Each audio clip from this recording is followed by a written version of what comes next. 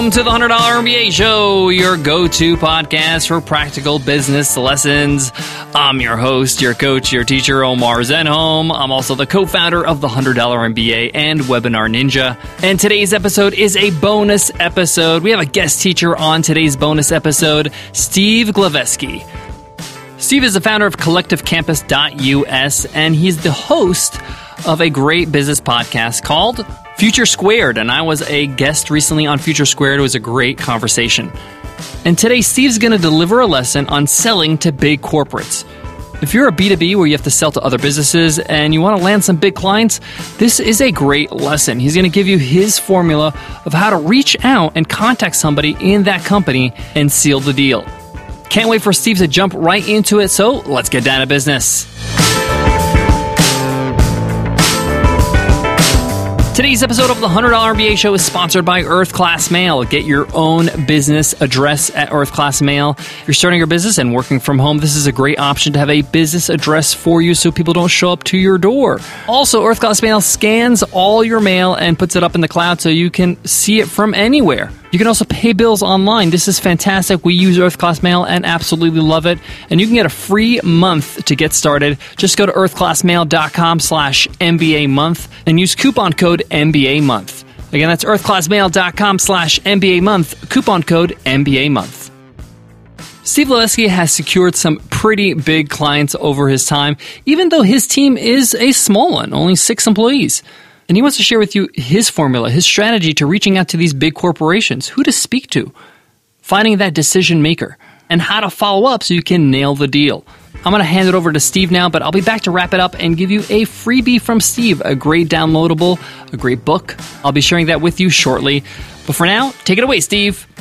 Hey guys, Steve Glaveski here. Thanks for joining me. If you're a startup, selling to large corporates can be really hard. They tend to move really slowly. They've got multiple stakeholders making joint decisions very slowly, corporate budgets that might not align with your financial objectives, and they're inundated with cold calls and emails on a daily basis. So just getting an initial meeting can be really difficult.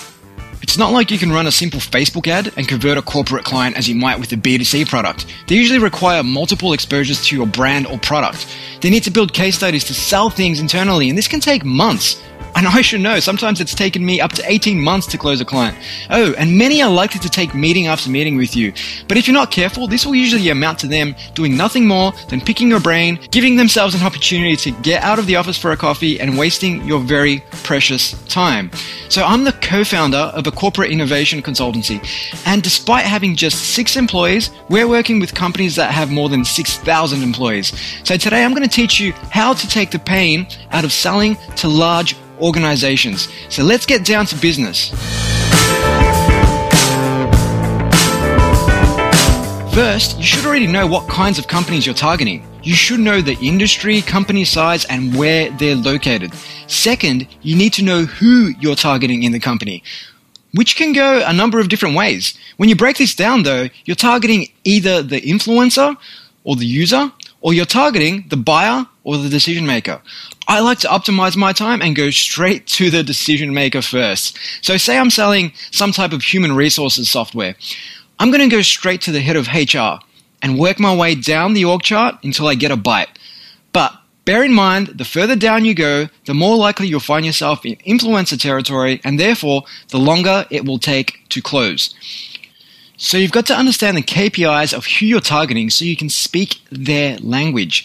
Understand what their challenges are and how they make purchasing decisions. You know, price might be one factor, but other things that companies consider when making purchasing decisions could include things like switching costs, the quality of your brand, the reputation, brand awareness, trust, security, privacy concerns, social proof, compatibility. There's so many different things going on when they're making purchasing decisions. Just being cheaper isn't enough.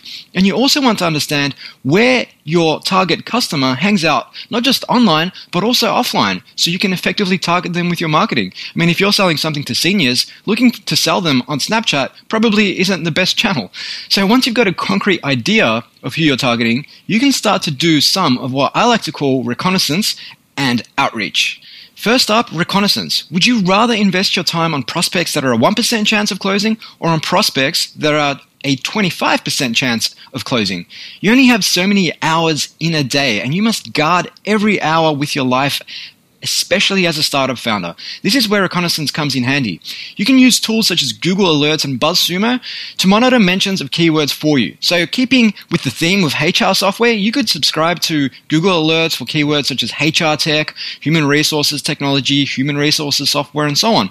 And on a daily basis, you'll be kept up to date of any company mentions in the news for this topic. So if a company is in the news for HR technology, chances are they've got an appetite for investing in this type of software and are far more likely to convert than companies who don't know a thing about HR tech. Similarly, you can use BuzzSumo to see who's talking about a particular keyword, be that on blogs or on social media. For example, when I type in HR tech into BuzzSumo, I get 41 pages of results. 41 pages. The very third result on the first page tells me that Randstad, a recruitment company, has bought Monster, the online jobs board, for $429 million. Now, clearly, they've got an appetite to invest in growth.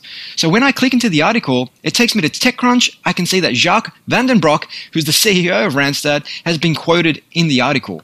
My next step is to then reach out to either Jacques, his underlings, or other people at Randstad who fit the target profile and talk about this article. Where you can, always look for mutual contacts to make introductions via LinkedIn instead of sending cold emails and cold emails. And if you don't have any mutual contacts, see if you can find some. See if you can add some of their existing contacts. This is always way more effective than cold outreach. So when you first reach out to your prospects, mention the news you found. Briefly introduce who you are and ask for just 20 minutes of their time, framing the conversation as all about them. Like, you don't want to go in there selling your product, you want to just go in there talking about them, the article, and all the amazing stuff they're doing and how you'd love to find out more, and that 20 minutes will do. But don't worry, if they agree to the meeting, you'll get a lot more than 20 minutes. So you might have an initial phone call, in which case your job becomes to ask really good questions. Good questions equals good answers. And your whole objective here is to understand the company's situations, their objectives, their challenges, and where, if at all, your product might fit into the equation. Because you don't want to sell a square peg for a round hole. You don't want to waste your time doing that. You want to hit home runs and do amazing things for companies that are going to use you time and time again and be happy to get up on a megaphone and talk to the world and talk to their clients and friends and peers and associates about how awesome your company is. So chances are, if you've made a good enough impression, you will either be asked for a face-to-face meeting or to submit some kind of proposal outlining what your offering is, how much it costs, and so on. So this proposal should build upon all of the insights you collected when you were asking all of those amazing questions earlier. So it speaks to the core of what they need and what their pain points and gains sought are. Never pitch features they don't need. This is a waste of time and takes away from your key message. So don't fall into the trap of pitching the flower in Super Mario Brothers. Pitch the fact that the flower gives you the ability to shoot fireballs. But don't stop at a simple PDF proposal sent by email. Be memorable. Send a hard copy along with some kind of tiny, immaterial gift that you just know your prospects will appreciate. Think outside the box. There are many ways of novelizing your proposal so you can stand out from the rest of the pack. And there will definitely be a pack. If the contract you're pitching for is worth more than $50,000, you can be sure that a corporate will be shopping the project around town. So do what you can to stand out from the pack. Maybe even consider giving away a free 30-minute keynote to inspire people in the organization, or a simple online tool your company has developed. This will play to the innate human desire to reciprocate when given something. So what happens now? Days and weeks might go by, but never fear. Like I said at the start of the show, large companies can take a very long time to make a decision. So keep the prospect warm. Rather than just follow up with a boring old, hey, I was just calling to touch base, phone call or email, find a relevant article or a podcast that you just know they derive some value from and share it with them. Maybe just tack on to the end of that email or call, oh, by the way, I understand you guys are reviewing our proposal, but let me know if you guys have any questions. I'd be more than happy to answer them. That way, you're not coming across as cheesy or desperate. And never forget to follow up. Ensure you're using a CRM such as HubSpot or a tool like followup.cc to prompt you to follow up. If you've not even reached the proposal stage, then Follow Up CC can send automated messages on your behalf at a given interval with something simple and pervasive such as, hey, just wanted to see if you received my last email. So aside from reconnaissance to generate leads, you want to use tools like LinkedIn to put together a list of target prospects.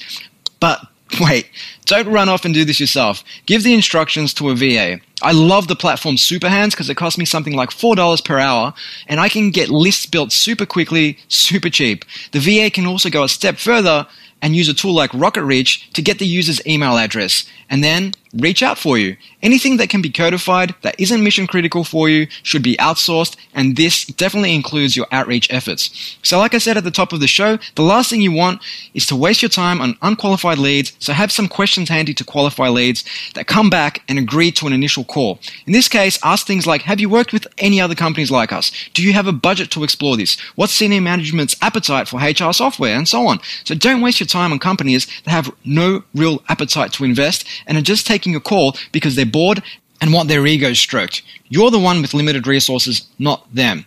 In some cases, you might not get a direct line to decision makers, and you'll have to work users and influencers. Seed them with a story and with materials they need so they can sell your product on your behalf internally. Understand what information they need and get it to them in the simplest form you can. So if you've sold a deal, congrats. Don't just end there. Make sure you follow up. Your easiest deals are to existing customers. Get on the phone, catch up with them regularly, buy them lunch, maintain and strengthen your ties, and upsell and cross-sell them on other stuff you're doing. Give them special offers that align with your business model. Use them as a testing ground for new offers where possible. Never lose a client because you are too lazy to maintain the relationship. And finally, it's become almost cliche, but be resilient. This is absolutely critical. Selling to business is not easy, and for every one yes, you're probably going to hear no 19 times or more.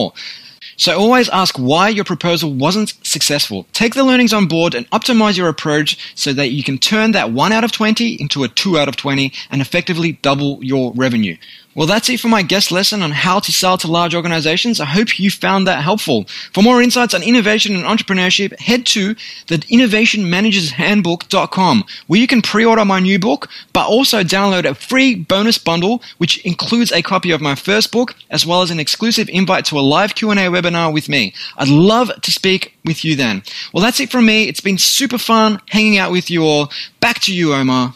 Today's episode of the $100 MBA Show is sponsored by Sumo.com. Build your email list with ease by installing Sumo right on your website. It allows visitors to your website to give their email address so they can be added to your email list so you can grow your relationship with them. We all know that a great email list or growing your email list is a big part of growing your business. So get started the easy way with Sumo. You can get it for free by just visiting 100mba.net/sumo. Again, that's 100mba.net/sumo. What a great lesson by Steve Glaveski. Thank you so much for giving us that guest lesson. If you're trying to book those big corporate clients, try this out. This works.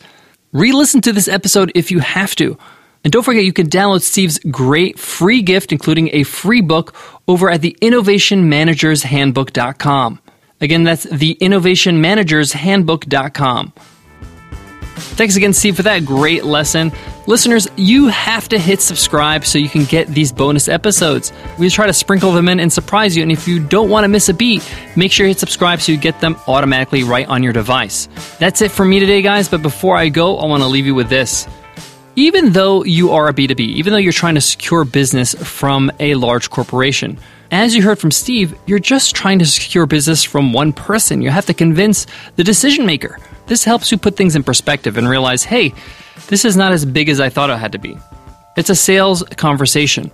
It's a one-on-one conversation. Now, obviously, a decision maker may get the feedback of their team or discuss it with other people, but at the end of the day, you have the chance to influence that person, that one person. That's definitely doable, especially now that you're armed with Steve's strategy. All right, guys, that wraps up today's lesson. I'll check you in the next episode. Take care.